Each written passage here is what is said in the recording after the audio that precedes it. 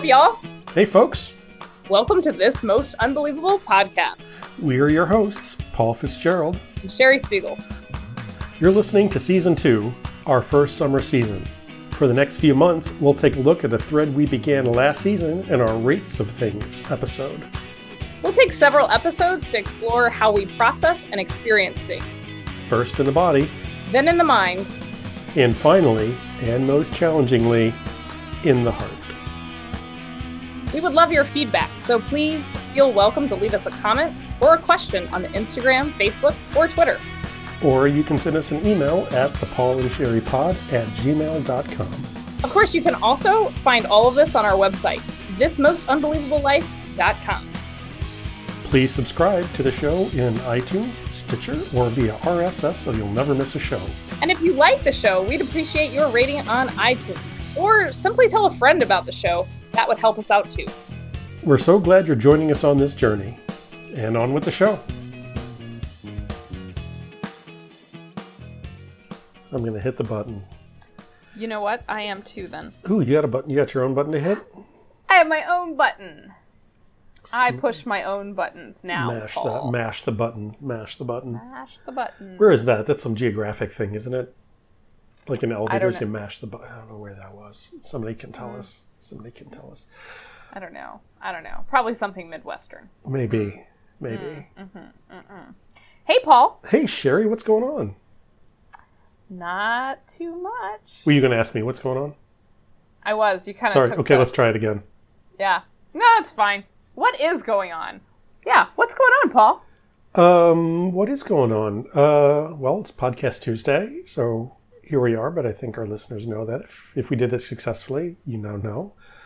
What else is going on? I experimented with some cooking today. Cooked a new thing, a little carrot zucchini. I tried to knock off a version of fried zucchini that you and I both know. And love and miss. Love, yeah, and miss from the days when those things were done. Did a presentation online. Did you have a sauce to go with that? I didn't initially, but I quickly rectified that situation. I had some teriyaki that I made. Yes, I make my own teriyaki. Some teriyaki I made in the fridge. And that went with it. It wasn't a 10 out of 10, because it was repurposed from something else, but it was a solid 6. It's like, well, it does. You need a sriracha mayo for that situation. Yeah, something like that. So it was a 6 or a 7. So I mean, it did the job. Made some zucchini fritters. Give a lot of zucchini in the fridge. But yeah, it was a nice day. Kind of low key. Nice. How about you? What do you got going on? What do I have going on? I actually did a little cooking today too. I'm getting a lot more space for cooking right now, which is super awesome. So I put together a little chickpea salad. I have on tap for this week a bunch of really light summer food to cook. So today was a chickpea salad. I've got something involving arugula and cherry tomatoes in the works. Probably for arugula is like a gift, right? It's so good. It's so good. I like arugula on just about anything, but especially there's a pizza that I order in this neighborhood that comes with arugula on it. It is like my favorite thing. Yeah. Yeah, I mean, that's by far number one for us. It's like if there's arugula in the house, it's like we need to find a pizza that we can put this thing on because it's just super. But, I mean, make it really simple. Dressing, just take a bunch of arugula, put it on a naan or a pita, fold that bad boy over, and that is all you need. Bliss. Yeah. That is all you need. And we had I did something with arugula today, too. We had a bunch in the fridge because we grow some in our garden. It's like there's too much arugula. So right after I got up, I should retract that. You can never have too much arugula. Never. No. I made an arugula pesto, so that's sitting. Nice. It's in the fridge coming together. So one of these days on pasta day or something, or maybe I'll just take some of that arugula pesto, smear it on a pita or a naan, throw it in the oven for a couple of minutes, and put some tomatoes on it and eat it. Man, am I hungry or what? It's like things cook themselves. But summer. Summer. In what I cooked, the zucchini and carrot, the fried zucchini and carrot crunchy sticks of them, or what do you even call those? They would have been nice and light, but I battered them and put them in a cast iron skillet with some canola oil. So the frying, it didn't take anything away, but it added some things to it. Not as light as it could be, but it was pretty light anyway. But didn't you say before we got on, you mentioned, I think, they were beer battered? They were beer battered. That feels like summer to me, actually. Yeah. Yeah, like, there's something about, if you're going to fry something in the summer, it ought to be beer battered. And I'm not sure why. Yeah, and the recipe I was going off of says use sparkling water, because I was kind of trying to knock off like a low-key tempura situation. Mm-hmm. And it's like, use fizzy water. It's like, well, I don't have that, but I do. I do have beer. This, and unfortunately, it's before noon. So, what does one do with half a can of leftover IPA at 11:30 in the morning after one makes one's batter? Well, you just take one for the team. Yeah. Well, that's a privilege Welcome of summer. Mm-hmm. Welcome to summer. It's like, well, you drink it is what you do with it. I don't know what the problem is. It's not that hard. I won't tell if you don't. It'll be our little secret. But yeah, it turned out well. I was pretty happy with it. Good. And I'm doing that a little bit now. More light summertime things for the summer. Yeah, and that is our theme for the day, right? Is summer. Summer. Summer. This is season 2, episode 1, titled Summer. Summertime, and the living is living is easy. We had it. Oh, go ahead. Oh, I was going to say, there is that saying, right? Summertime and the living's easy. Do you always feel that summertime is easy living for you? Not always. Go on. By the middle or the 2/3 point of summer, yes, I do feel that way. At the beginning of summer, I do not feel that way. Mm-hmm. It turns out my summer entry process that I do, where it's like, okay, spring is done and this is now summer, it takes a while for me to sort of get into that. A lot of my routines change. Yes. As I go into summer, more so than probably any other season. Mm-hmm. And it takes my body, it'll be a couple of weeks before it catches up. Mm-hmm. And only now am I getting into this. It's summer. It's okay. I don't have to, it takes my habits longer than I would suspect for them to wind themselves down. Right. I think we've talked about this. Like, this has been, I think for both of us, like, some of the best sleeping in that we've done has been the last few days, I think. Yeah. Mm-hmm. It took, and of course, this morning I was awake at 5:30 again, so that doesn't always. It's not as perpetual, but it's like the alarm, the internal alarm, Beth, came back. But I feel it's temporary. But it's not like I didn't get a good night's sleep. I was out by 10:30 last night. Yeah, so sometimes the body knows what it needs. It's just like when the body's waking up for other reasons. Yeah, like and it was out of light obligation or whatever. Yeah, it was light out, but it was like, fine, I'll get up and make some pesto and some beer batter, whatever. Yeah, this morning I woke up, normally I wake up at like 5 o'clock or 5:30. Eric gets up at 5:30. That's when his alarm goes off, and he's at work by 7:30, I think. This morning I woke up at 6 o'clock and he was already out of the bed, and I was just like, "Ooh, look at this slacker still in bed at 6 o'clock!" Like, "Ooh, must be summer." I have reached summer mode finally. It must be summer, yeah. My wife's a later riser, so it's hard to imagine a situation where it happens every once in a while where I wake up and I'm still in bed and she's up, but it's not often. I can count on one hand, I think.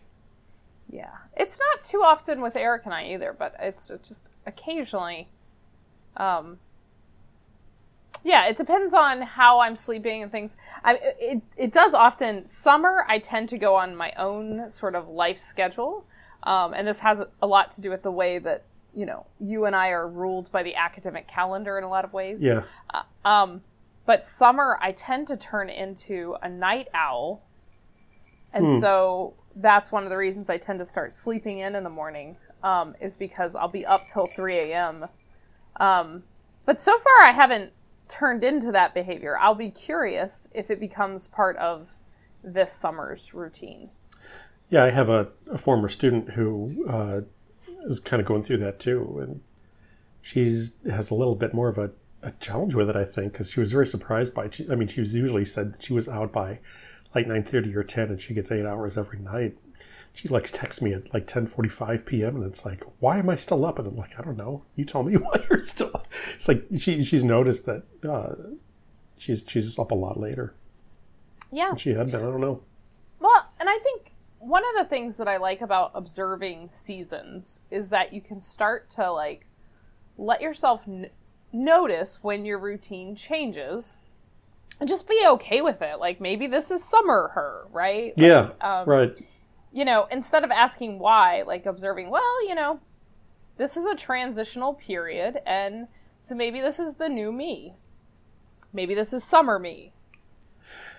Yeah, and I think you're supposed to. I mean, I think these things are supposed to change, and I think a lot of suffering comes from trying to resist seasonal changes, as we know about our species. And many species, we are very susceptible to light, how much light is coming in, what wavelengths of light are coming in. To think that that's not going to affect ourselves, our perspectives, our state of mind, our mood, our sleep schedule, our wake schedule, whatever it is, I think it's ludicrous. Yeah, well, don't you think as a species we do a lot to try to, like, we have this image in our head about what is, like, ideal, and we kind of resist the seasons in really interesting ways, like air conditioning. Oh, now we need heaters, light bulbs, right? Like, we really don't like to accept what the earth is giving us. Yeah. We like to try to control it. So we do all these things not to experience what the earth is encouraging us to go through.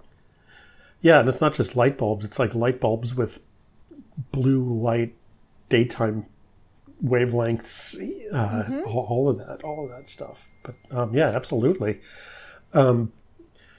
Yeah, we fight it a lot. And I mean, the coolest, most recent invention in response to this, of course, is the blue light filters on cell phones and screens, since we're going to be on screens all the time.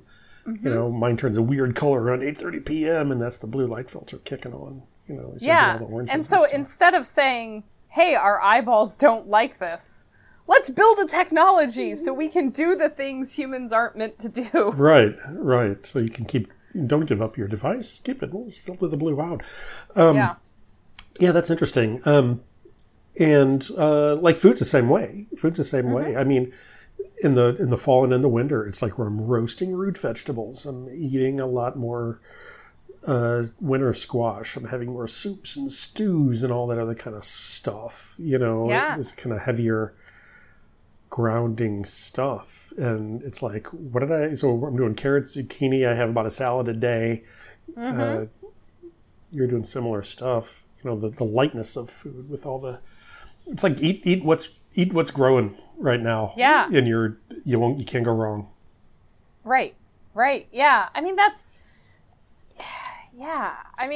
and that's one of the things I actually love the most about summer, is the summer food. If we, like, once I allow myself to lean into, like, well, what's growing, what's fresh, I enjoy eating a lot more if I allow myself to eat seasonally. Yeah.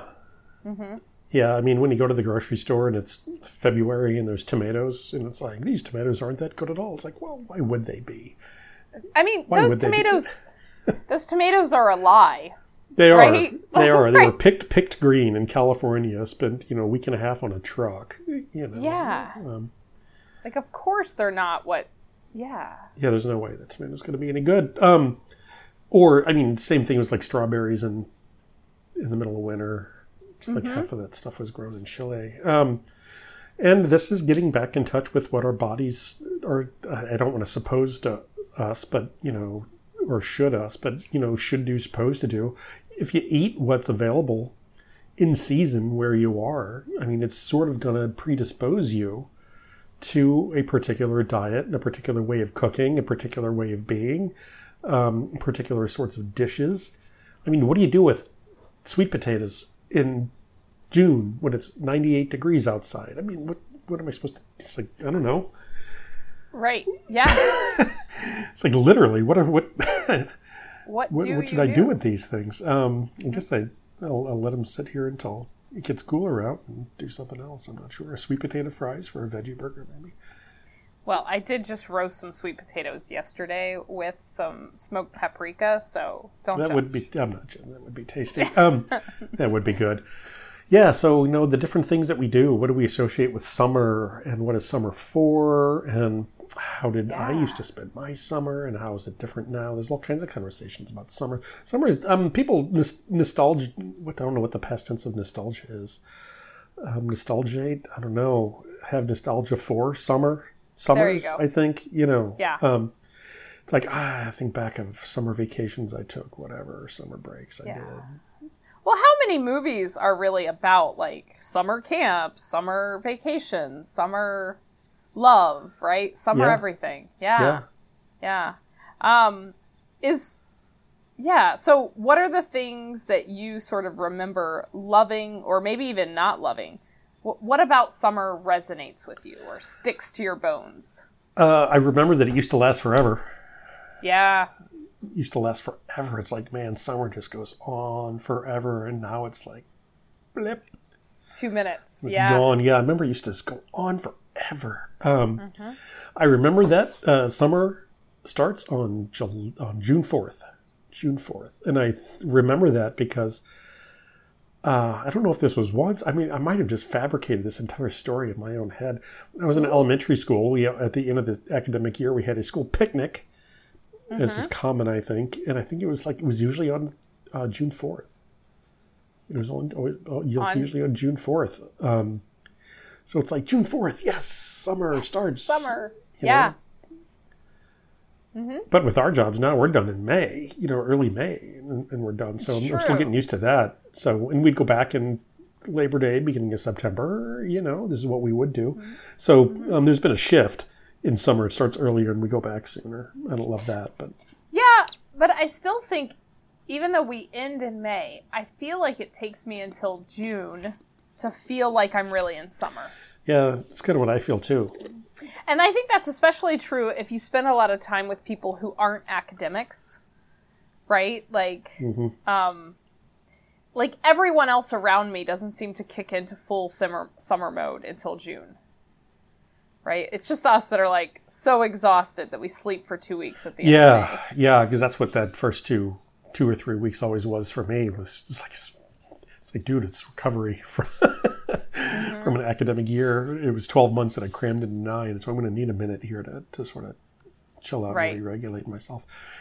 Piling in the car and driving to a destination for a vacation.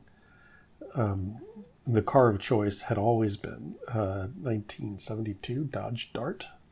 It was yellow with a black roof. I'll try to find a picture of it somewhere. I don't know if I have one. There we go. No air conditioner to speak of course. AM radio. Seats that got up to about 1,000 degrees in the sun. And man, those buckles they'll leave a welt on your skin, from the heat. Yeah. And if you get hot, well, you roll down the window. And if you get cold, well, we'll turn the heater on. It's going to take about 15 minutes for it.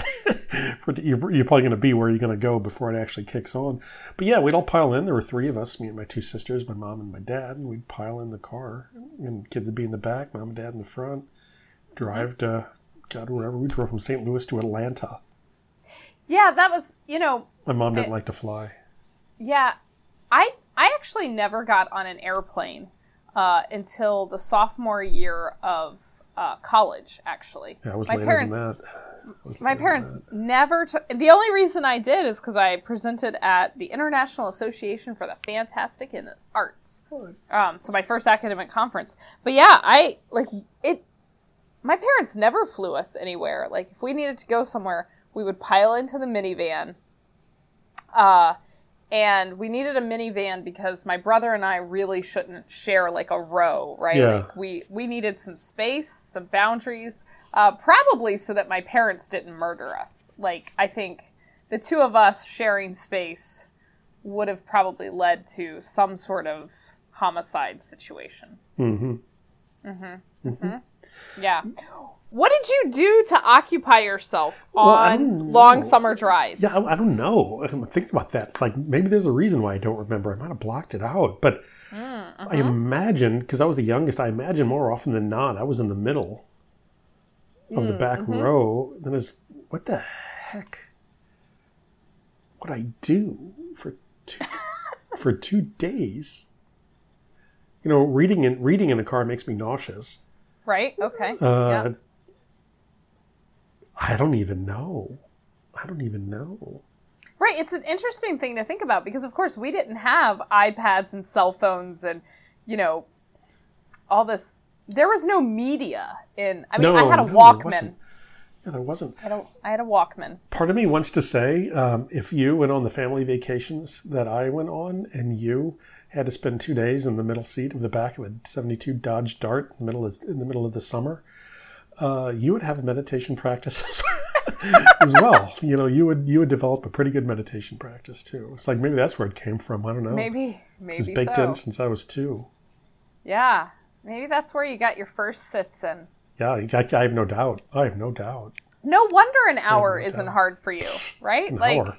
You should 4 sit in the back of days. a 1972 Dodge Dart in June, driving from St. Louis to Atlanta with a sister on either side of you, in case of, road of motion sickness. I don't know. That's a good question. Yeah, I really don't have any idea. We would go east, or we would go west, or we would go north, or we would go south. But usually it wasn't 2 days. Usually it was a one-day trip. We never went too far.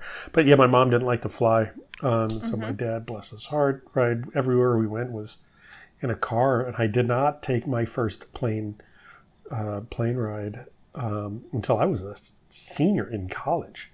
Oh, yeah. It was 98, 93. My very first time on a plane, I went to Costa Rica with a botanist to walk around and collect plants. Like you do. And a field research on a study. It wasn't a study abroad in the strict sense. It was a independent study in biology where I got 3 credits for traipsing around Costa Rica with a botanist and carrying plants that he picked, which was great. But it's like my very first time, first flight was leaving the country. Had to get a passport and everything. Yeah, interesting. Yeah, I flew down, I guess that was in the spring semester, so I did that flight. But, growing up, most of our trips would really be, when the weather got warm, we would go north, usually to Vermont, which is where my dad's from. And so a lot of my memories of summer are sort of invested in, or situated, I guess, within Burlington, Vermont. And so there's lots of things that are like hallmarks of summer to me. Like nothing says summer to me like a maple creamy. You were talking about maple creamies. Yes. A couple of weeks ago. I have no idea what that is. This is such like Paul. Now, I know weird Midwestern stuff, but it's like I've never heard of that. It's so sad. Have you been to Vermont? No. Okay, so obviously we need to take you to Vermont. Okay.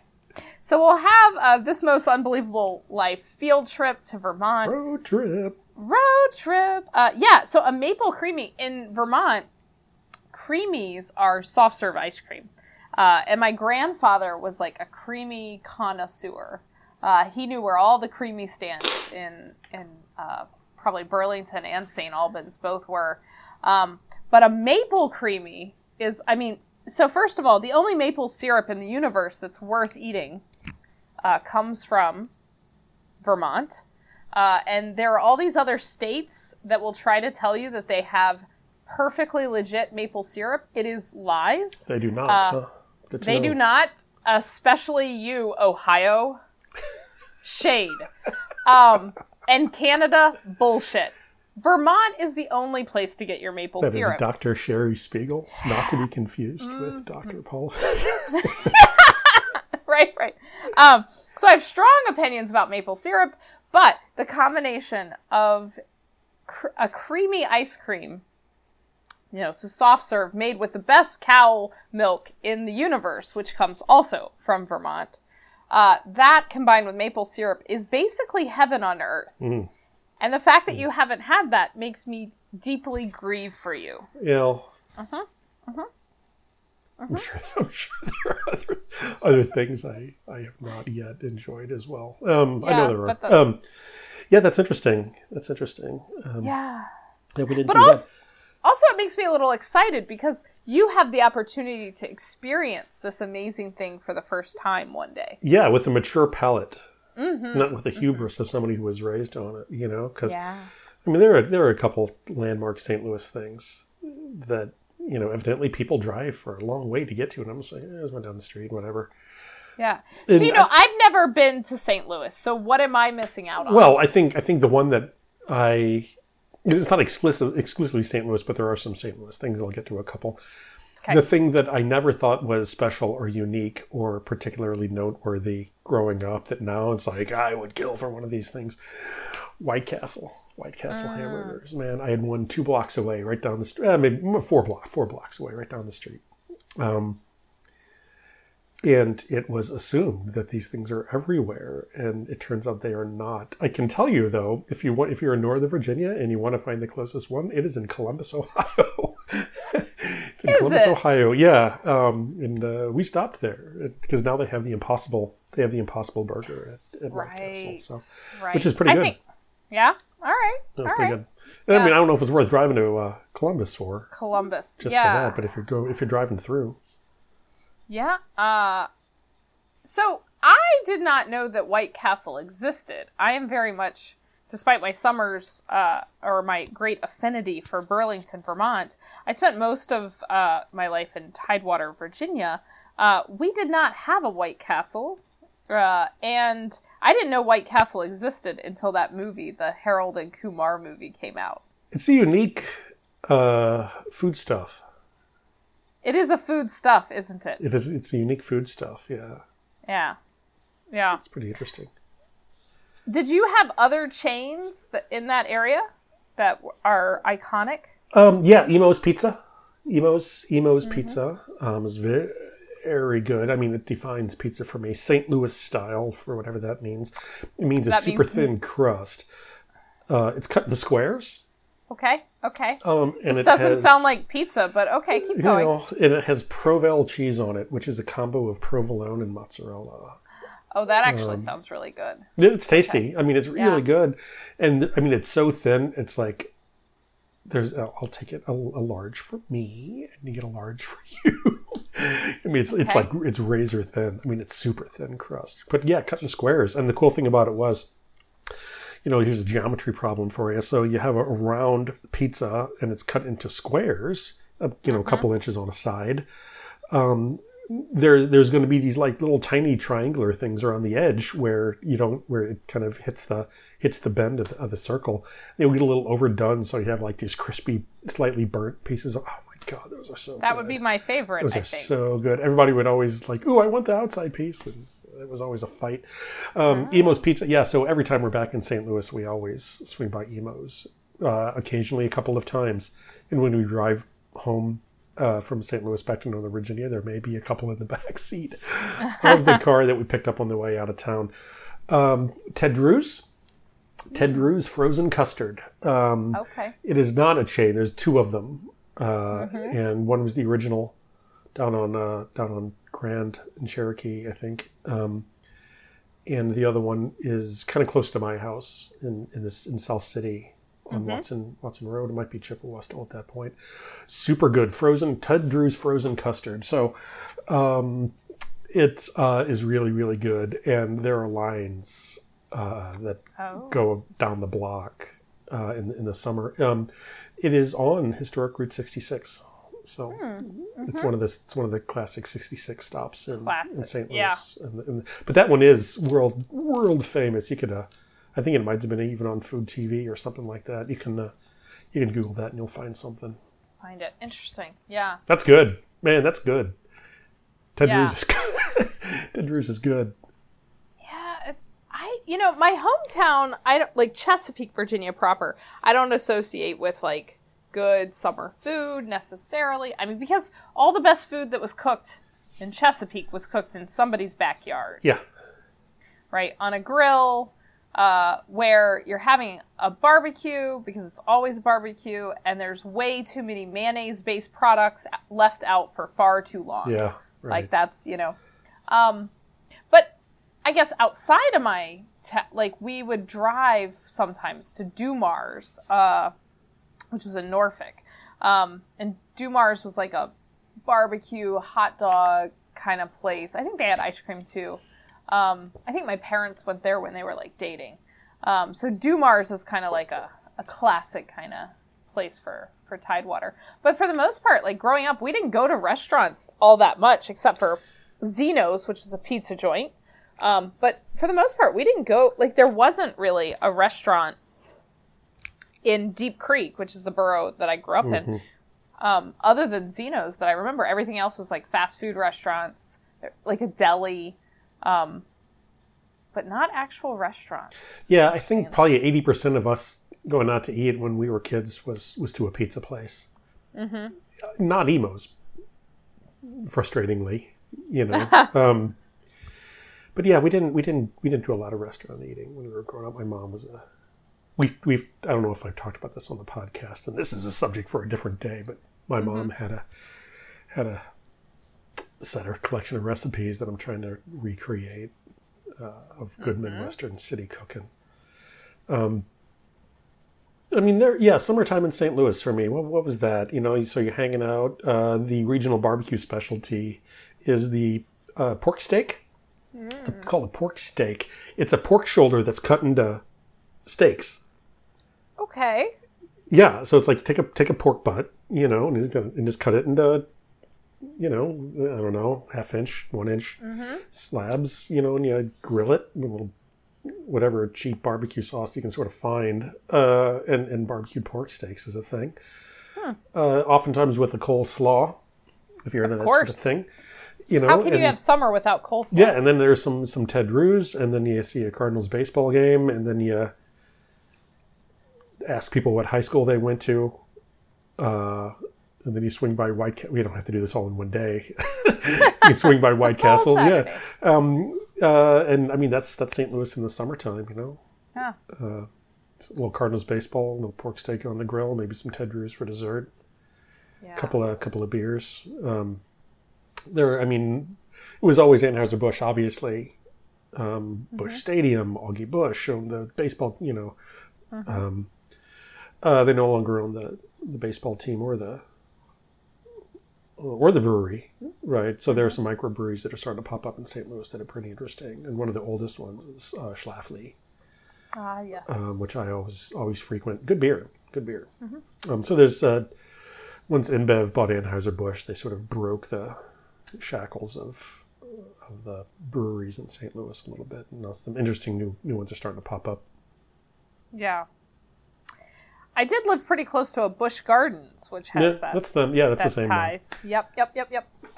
Yeah. So, and Busch Gardens was a big draw for summer in our area. We didn't go often. Like usually we would get one trip to the Busch Gardens amusement park per summer. The summer I graduated from high school, my husband's parents actually got a season tickets, so we went there all the time. It was like luxury. I think I have a strange relationship with summer because I love summer. But summer also, the summer heat in Virginia is so oppressive, especially once you hit the month of July, that I think it becomes like an interesting strategy game to figure out how you will, especially as a ginger-haired person who is basically as pale can be and burns like if the sun is even thinking about coming down upon her. Yeah. So I've always had this strange relationship with summer to where like as soon as I feel warm, I am convinced that I am burning. So I've always had to figure out how to learn to be comfortable in the discomfort that can come with summer because of the summer heat. But I think the summer heat is actually really instructional as well because the heat of summer tells you, hey, slow down. Yeah. Right. Yeah. It helps us slow down because, my God, it's hot out. Yeah, it's hot. We got kicked out of the house pretty much every morning at after breakfast, and our only instruction was to be home before the streetlights came on. And you ate lunch at somebody's house. Yeah. And I say lunch generously. It was peanut butter and jelly sandwich or two, whatever. But it was, I don't even know how I filled those days. It just, whatever. I mean, we were blessed with having quite a few similarly aged kids on the block where we lived. So, God, I don't remember what madcap adventures we got ourselves into. But there was always something going on. I never remember ever being bored. Ever. It's funny about boredom. My dad is very anti-boredom. And I remember exactly one time, I used to tell this story all the time. I remember exactly one time my brother and I told my dad in the middle of summer that we were bored. And my dad, I think, is a person who's, worked his ass off his whole life. So he really resents boredom. So we told my dad that we were bored, and he took us up to the soccer fields. And we ran laps around the soccer field, kicking a ball. God. For what, I have no idea how long it was, but in the child's mind, it was probably 75 hours, right? Like, God. It just felt like forever. Forever. And it was like, and he was like, let this be a lesson. Oh, Lord. Never say you're bored again. But like Dad, he was a Navy guy. Like, he's like, oh, you think you're bored? Run drills. Then you'll see if you're bored. But for the most part, we were pretty creative kids, and we also had a lot of kids in the neighborhood. So we would occupy that time. And the way we knew to come home is my mother has this audacious, like, whistle that you could hear from clear on the other side of the neighborhood. And when that whistle came out, it was time for the Lemure kids to come home. Yeah. Right. Yeah. I do remember occasionally my mom would just hang out at the back door of the back porch. Paul, come home. But it was usually around the time the light.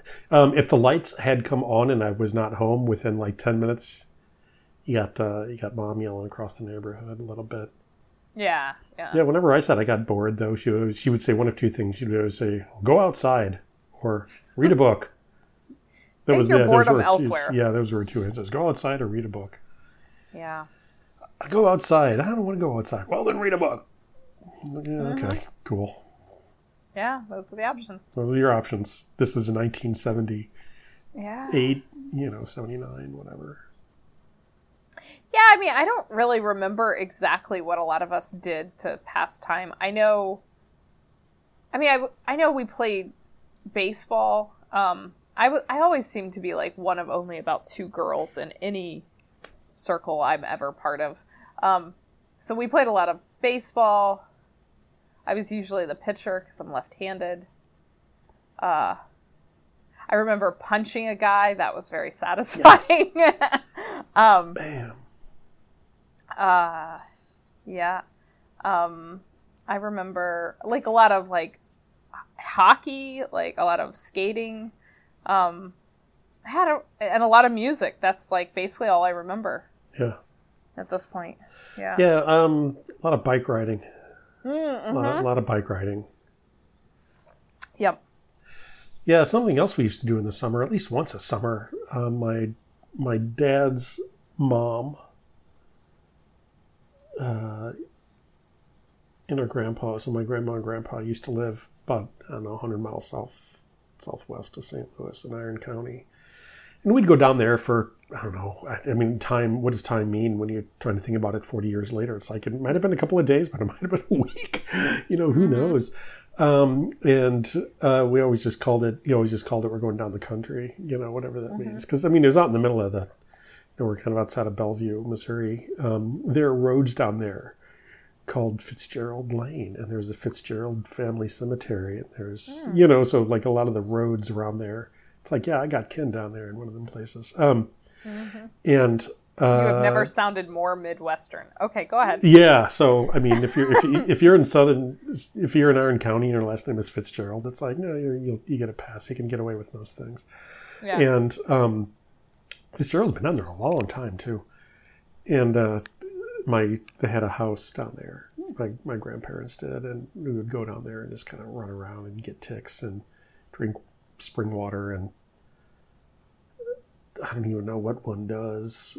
You know, there's a couple of state parks down there that are pretty awesome. Elephant Rocks and Johnson Shut-in State Park, both of which we visited frequently. And as it would be, you know, my grandparents passed away, and a lot of that land down there got sort of carved up and given to various grandkids. So I have a little plot down there of completely undeveloped, untouched rocks, snakes, and trees, is what my grandfather used to say. Ooh, there's land on there. It's like, yeah, it's just a bunch of rocks and snakes and trees. There's no power, no well, nothing, you know. So come zombie apocalypse time, I'm set. And my sister my sister and her husband built a cabin down there. So they go down there and visit. They go down there. I guess they don't really visit, but they just go down there and hang out in the cabin. Sounds like good potential. Yeah. Potential. Yeah. It's interesting. So we were down there a lot. I remember spending a lot of time in the summers at my grandparents' house as well. They had like this epic garden. So we spent a lot of time as free labor at the garden. But I remember like, you know, harvesting green beans and then, you know, snapping off the edges of them so that we could cook them that night. And a lot of camping, a whole lot of time. That's actually something that I like, wish I did more of now is I am quite happy beside a campfire. I don't get to do that as often as I would like, probably. Yeah.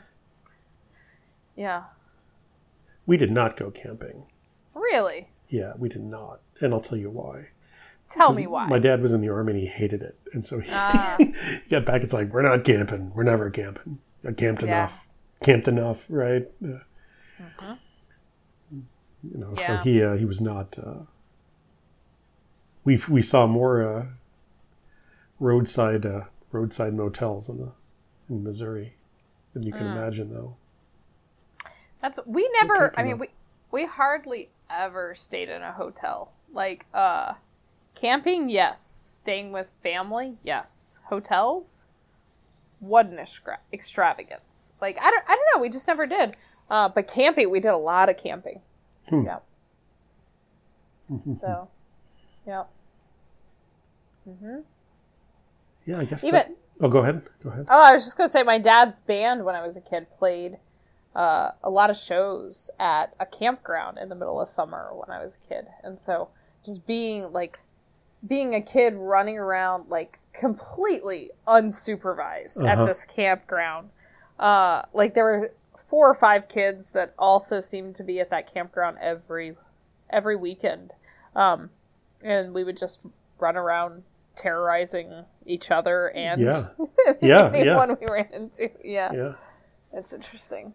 Yeah. Live to tell the tale. Yeah, I guess that goes up till about 16, though, because after that I had a job over the summer. Yeah. Which was a great job. Man, it was a good job. I had that job through a couple years at college. What was the job? I worked at the St. Louis Zoo. Did you? Yeah, for the first year and a half, I worked in one of the concession stands, which I enjoyed immensely. I hated being behind the cash register, but man, put me on the grill and I'm a happy boy. That was a lot of fun. And then after that, I moved over to being a zookeeper in the children's zoo for the youth. And I had some experiences over there that are some once-in-a-lifetime things that are hard to imagine having done because it was such a long time ago. Like you have to take the baby cheetahs for a walk, so you get a 100-foot rope, put them on a leash, and they run really fast when they're the size of a house cat, by the way. So it's like, oh my God, it's running, and there it goes. All the babies, a lot of stuff comes through, baby gorillas and baby cheetahs and big leopards, and they come through, but there's little babies, and so they're a lot of fun. A lot of screaming kids. It's a miracle I didn't get sick more than I did. But that was a lot of fun. That was a lot of fun. I mean, talking about a summer job, my God, you know. Yeah. They gave me 40 hours a week. You know, it was whatever minimum wage was back in the, you know, late 80s, early 90s. It was $3.50, $4 an hour or whatever. But, you know, that's all I needed, you know, still living at home, going to college, working over the summer, a little walking around money for the year. It was a sweet gig. It was a sweet gig, you know. Yeah. And this is where it came from, Sherry, because I had to do these shows. Like a couple of times a week, I'd have to get animals out and do these presentations for people and show them different kinds of animals in public. And it was like, yeah, this is awesome. I think the public performance bug hit me early. It's one of the first times with it. Interesting. This is a new Paul story for me. This is exciting. A new one. It was a new Paul story for me. I hadn't even made that connection until I was in the middle of it. Interesting. Yeah. Yeah, I mean, 16, that's an interesting, like, around most of my summers, I think around that time, I would be babysitting. Because, you know, younger kids than me would be off for the summer. Their parents wouldn't know what to do with them. So they would put the uber responsible Sherry Lemure to work taking care of their kids. And there was one particular family in particular that I think probably every summer for a number of years I watched their kids. And so I have a lot of great memories of hanging out with that family. Also hanging out with the guys that resided in the house next door to that were often frequently over, probably because they enjoyed spending time with the babysitter. Yeah.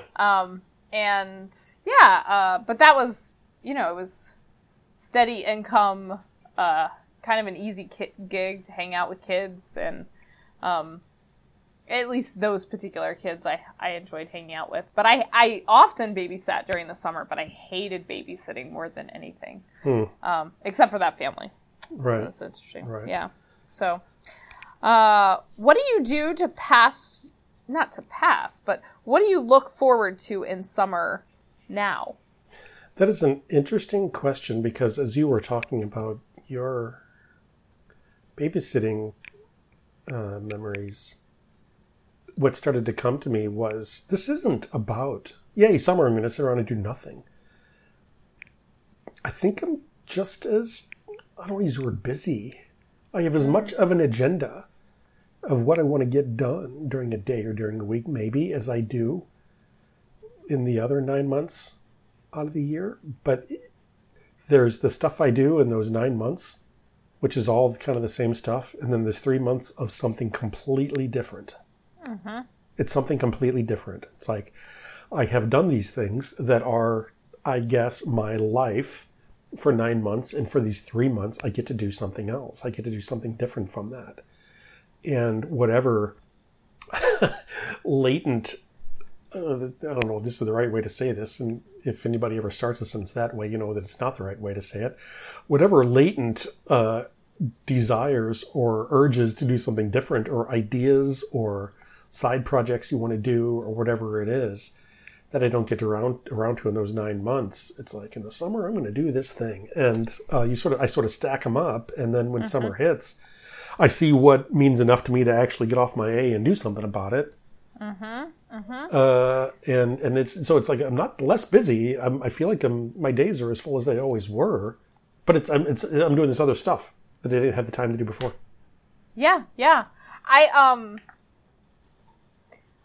I mean, I almost feel like the 9 months are the price of admittance to the summer months, right? Like, I think a lot of people right now during this time of pandemic life, I think a lot of people are realizing the value of teachers and what teachers really do and put up with during found out the hard way, didn't they? Right, they found out the hard way. That's what the money was for, everybody. That's what the money was for. Yeah, and so, I definitely love teaching. But I also think, the summer months, it's taken me a long time to realize this, are really this interesting space to ask yourself, what else? So 9 months a year, I identify as a teacher.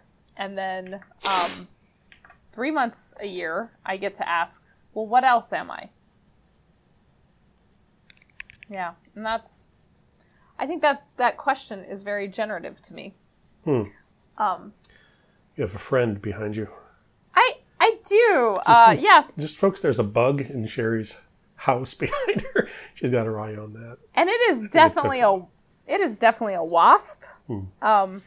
And so Sherry's anxiety, summer also brings wildlife right into the house. I don't see it anymore.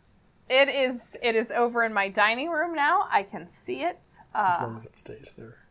I don't kill bees, but there are certain kinds of wildlife that it's now over there. Okay. Do you want to take a minute and take care of it? You know what? Why don't you just talk amongst yourself, Paul? Who, me? Yeah, and I will be back after these messages. Yeah. Tell the good people what our second season's going to be all about. Oh, right. Our second season is going to be about this. We might come back and wrap up some summer stuff while Sherry is finding a compassionate way to remove an insect from her house. We recently have done a couple of episodes that have a similar theme to them. One specifically on the rates of things that we've been getting some really interesting feedback on. And if you've listened to that episode called The Rates of Things, we spent quite a bit of time talking about the different ways that I think Sherry weighed in on this a little bit as part of her experience too, that we sort of process and interpret or feel or experience things that happen around us. Some of those aspects being with the body, sometimes feeling things primarily as a mental thing or something in thinking mind, and sometimes feeling things emotionally with the heart. And so we got such feedback on that episode that people thought it was pretty interesting that Sherry and I thought it would be a really good idea to spend a little more time in season 2 kind of digging in to that body, mind, and heart framework. And that's a good intro, I think, to season 2. And Sherry's back and she's grinning pretty big over here. So I think either she has a story or something happened, or she's just really happy to be done with that. Yeah, well, she's on pause with that. She opened a window so the bug can live as though it's leaving. But yeah, so thanks for giving an overview of season 2 while I dealt with the wildlife.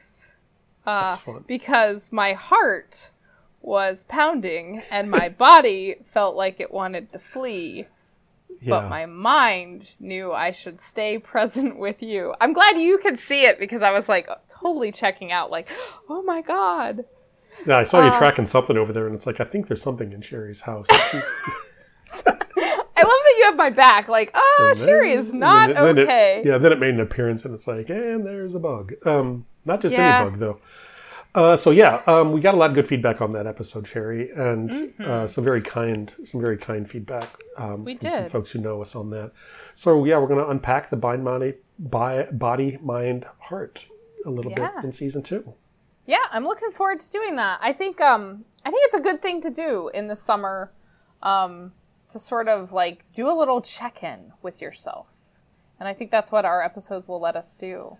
Of course, I have no idea if you already said that because I was definitely I did not. Okay, great. Wonderful. Yeah. The things we learn about how to keep a podcast going while an insect is in our house. Yeah. Is that an insect, a bug? What do we call wasps? Wasps? Dangerous. We call them, they should be outside. They are assholes. I don't kill things, but I would like that to not coexist with me. It can do everything that it does, but it would be better if it did it outside.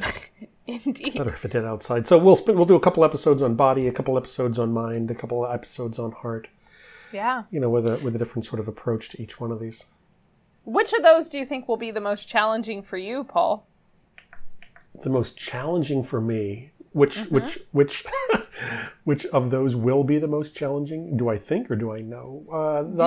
The heart one, I suspect. Right? I made no bones Yeah. about it on this when we did the rates of things. I mean, for me, emotion brings up the rear.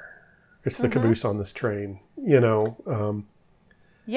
And I know that, so it's like, we'll see how that goes. Yeah, me too. I mean, it's interesting. I would like our listeners to know that we have already planned out exactly the subjects for our body episodes and our mind episodes, and that gives us 8 weeks to figure out what the hell we're going to say about the heart. Yeah. So I think we are actually going to start with body and then move into mind and then to heart. So next week there'll be something about the body as a way to experience, sort of what moves through us and sort of what happens. So I'm pretty interested to see where that conversation goes, because that's where I find myself most comfortable. Actually, and tuned into. Yeah. I don't trust my thinking mind one damn bit. So. Yeah, and I think I have a false sense of hope for what my thinking mind can accomplish. Yeah. But the body doesn't lie. Yeah.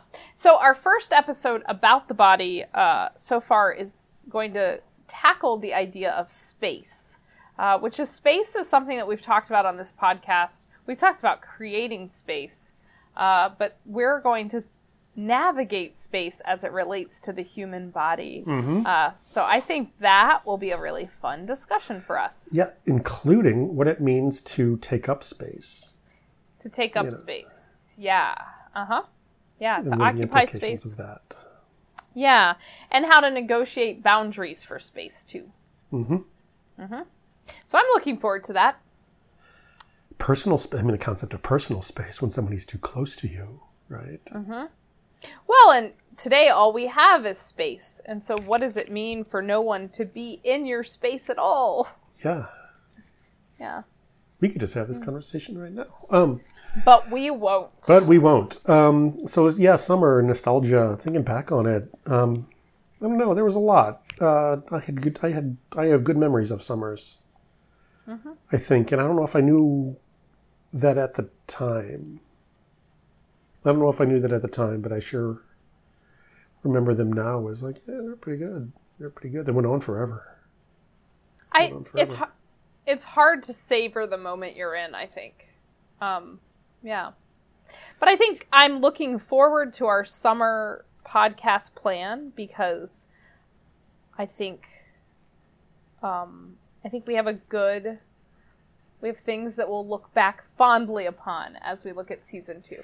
Yeah, I think so too. And yeah, summer's always been doing the stuff that I wasn't able to, or didn't have time to, or wasn't resourced for in the other 9 months, which is interesting, because it's like, I just sort of stumbled across this too. So it's like, are those other 9 months who I am, and then I'm just going to do other stuff? Because they always called it summer break. Summer break. It's always a lie. It is a lie, right? Because it's summer truth. Summer break. It's like, what are we breaking from? I mean, it's a break from what? Yeah.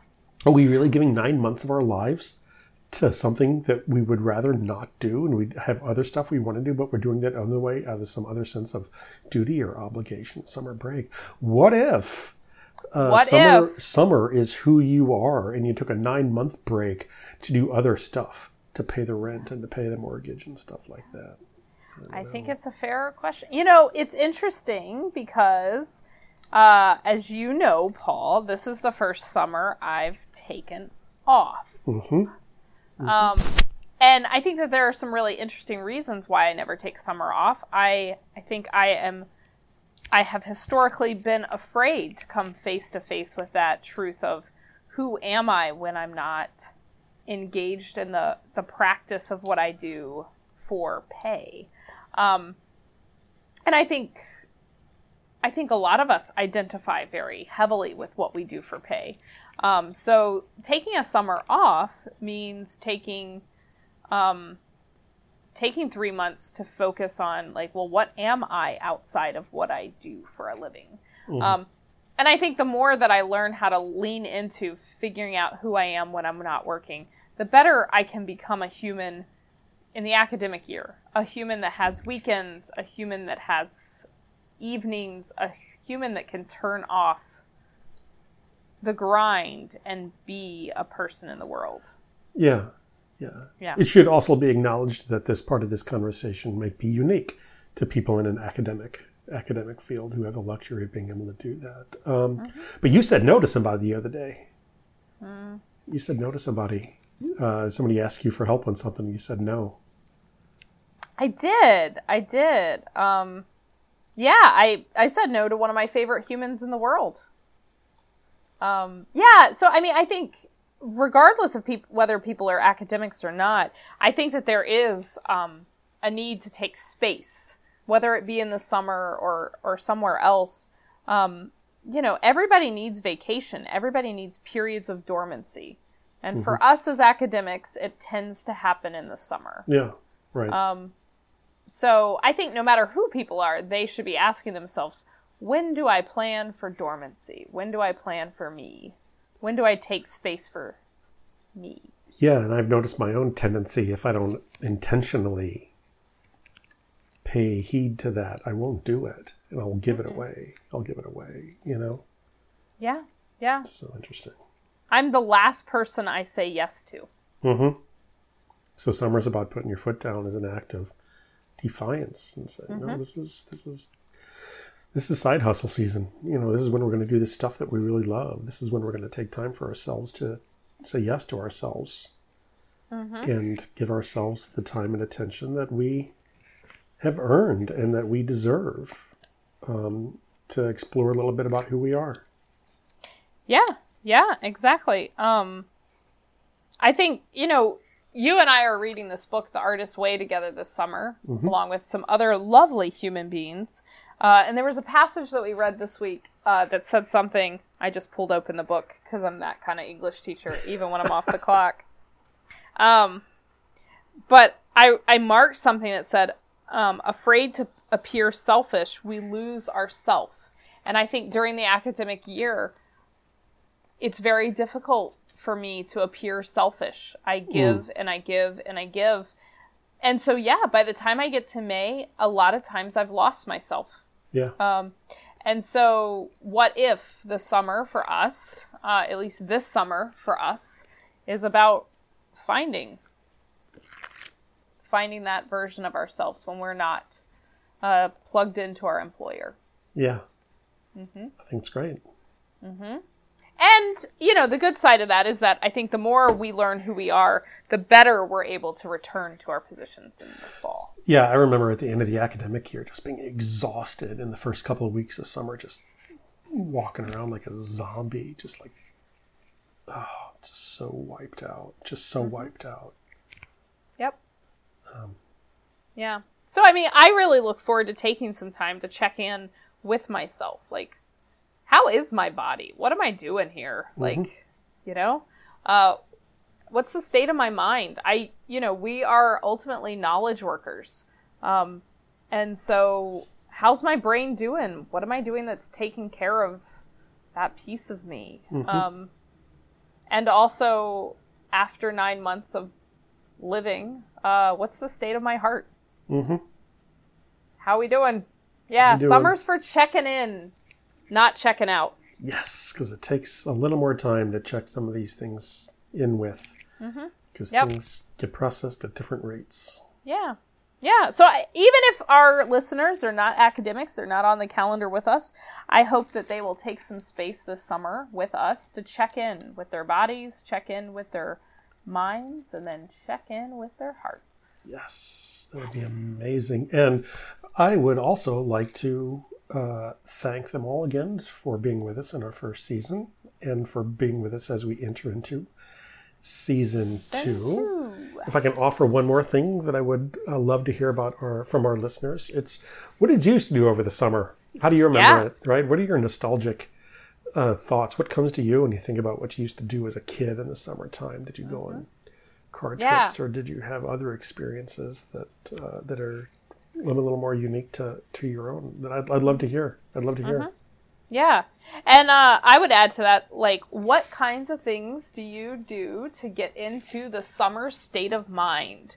This is a concept that our mutual friend Mike Dowley and I use to talk about transitioning into summer, we want to get into the summer state of mind. And then when we go into fall, we challenge ourselves to stay in the summer state of mind, even when the stress of fall starts hitting us. So hard to do that. God, So it's so hard hard. to do that. Yeah, so how do we get to the summer state of mind? And then by the time we get to fall, maybe we'll know how to sustain the summer state of mind. Yeah, both I and my wife refer to it as summer brain. I have summer brain, and that's not a brain that achieves too much deep thought. I've got to be honest, but it's taking action through the body, taking action through the heart. It's like I'm going to turn my brain off and just let the other parts of me catch up and have a little bit of time to see what they want to do. Mm-hmm. So you end up doing these crazy things like walking around in the woods and sitting out on a chair and watching the birds and bizarre stuff like that. That makes no sense. Cooking some good food with some actual ingredients. Yeah. Getting some gardening done. Yeah. Well, a good thing to do while walking in the woods or playing in a garden is listening to a podcast like this fine one. Yes. So I'm just really thankful to our listeners. We are creeping up, Paul, on 500 downloads. I might have seen that. Have seen that, right? So we owe big props to all the folks who have come with us on the journey. We absolutely do. Thank everybody so much, right, for listening. We really appreciate that. We really appreciate it. Yeah. And welcome to Season 2. Welcome to Season 2.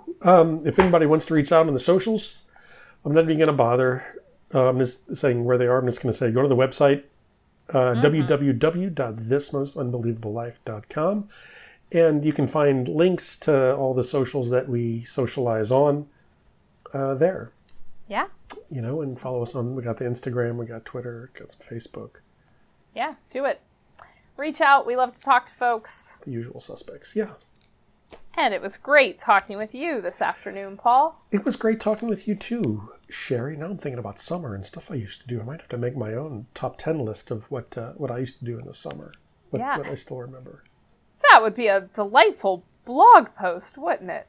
Oh, I did it. I got myself into it now. Now I have homework. But yeah, it would be. It doesn't have to be that heavy on that for me. So yeah, I can kick something out. It's a top Come up with my list. own, and maybe I'll even do mine. You can only reply if you offer some of your own, right, folks. So yeah, you don't have to do 10, right? If somebody has 5, that's fine too. Just like to hear some of your stuff. So great chatting, Sherry. Great chatting with you, Paul. Cool. And so next week we start the body. To the body we go. Space. Cool. Space. I will see you soon. You will. Indeed. Perfect. Thanks, Sherry. Thanks, Paul. Bye-bye. Bye. And row. Paul and Sherry have a Paul and podcast. Sherry podcast. Yes.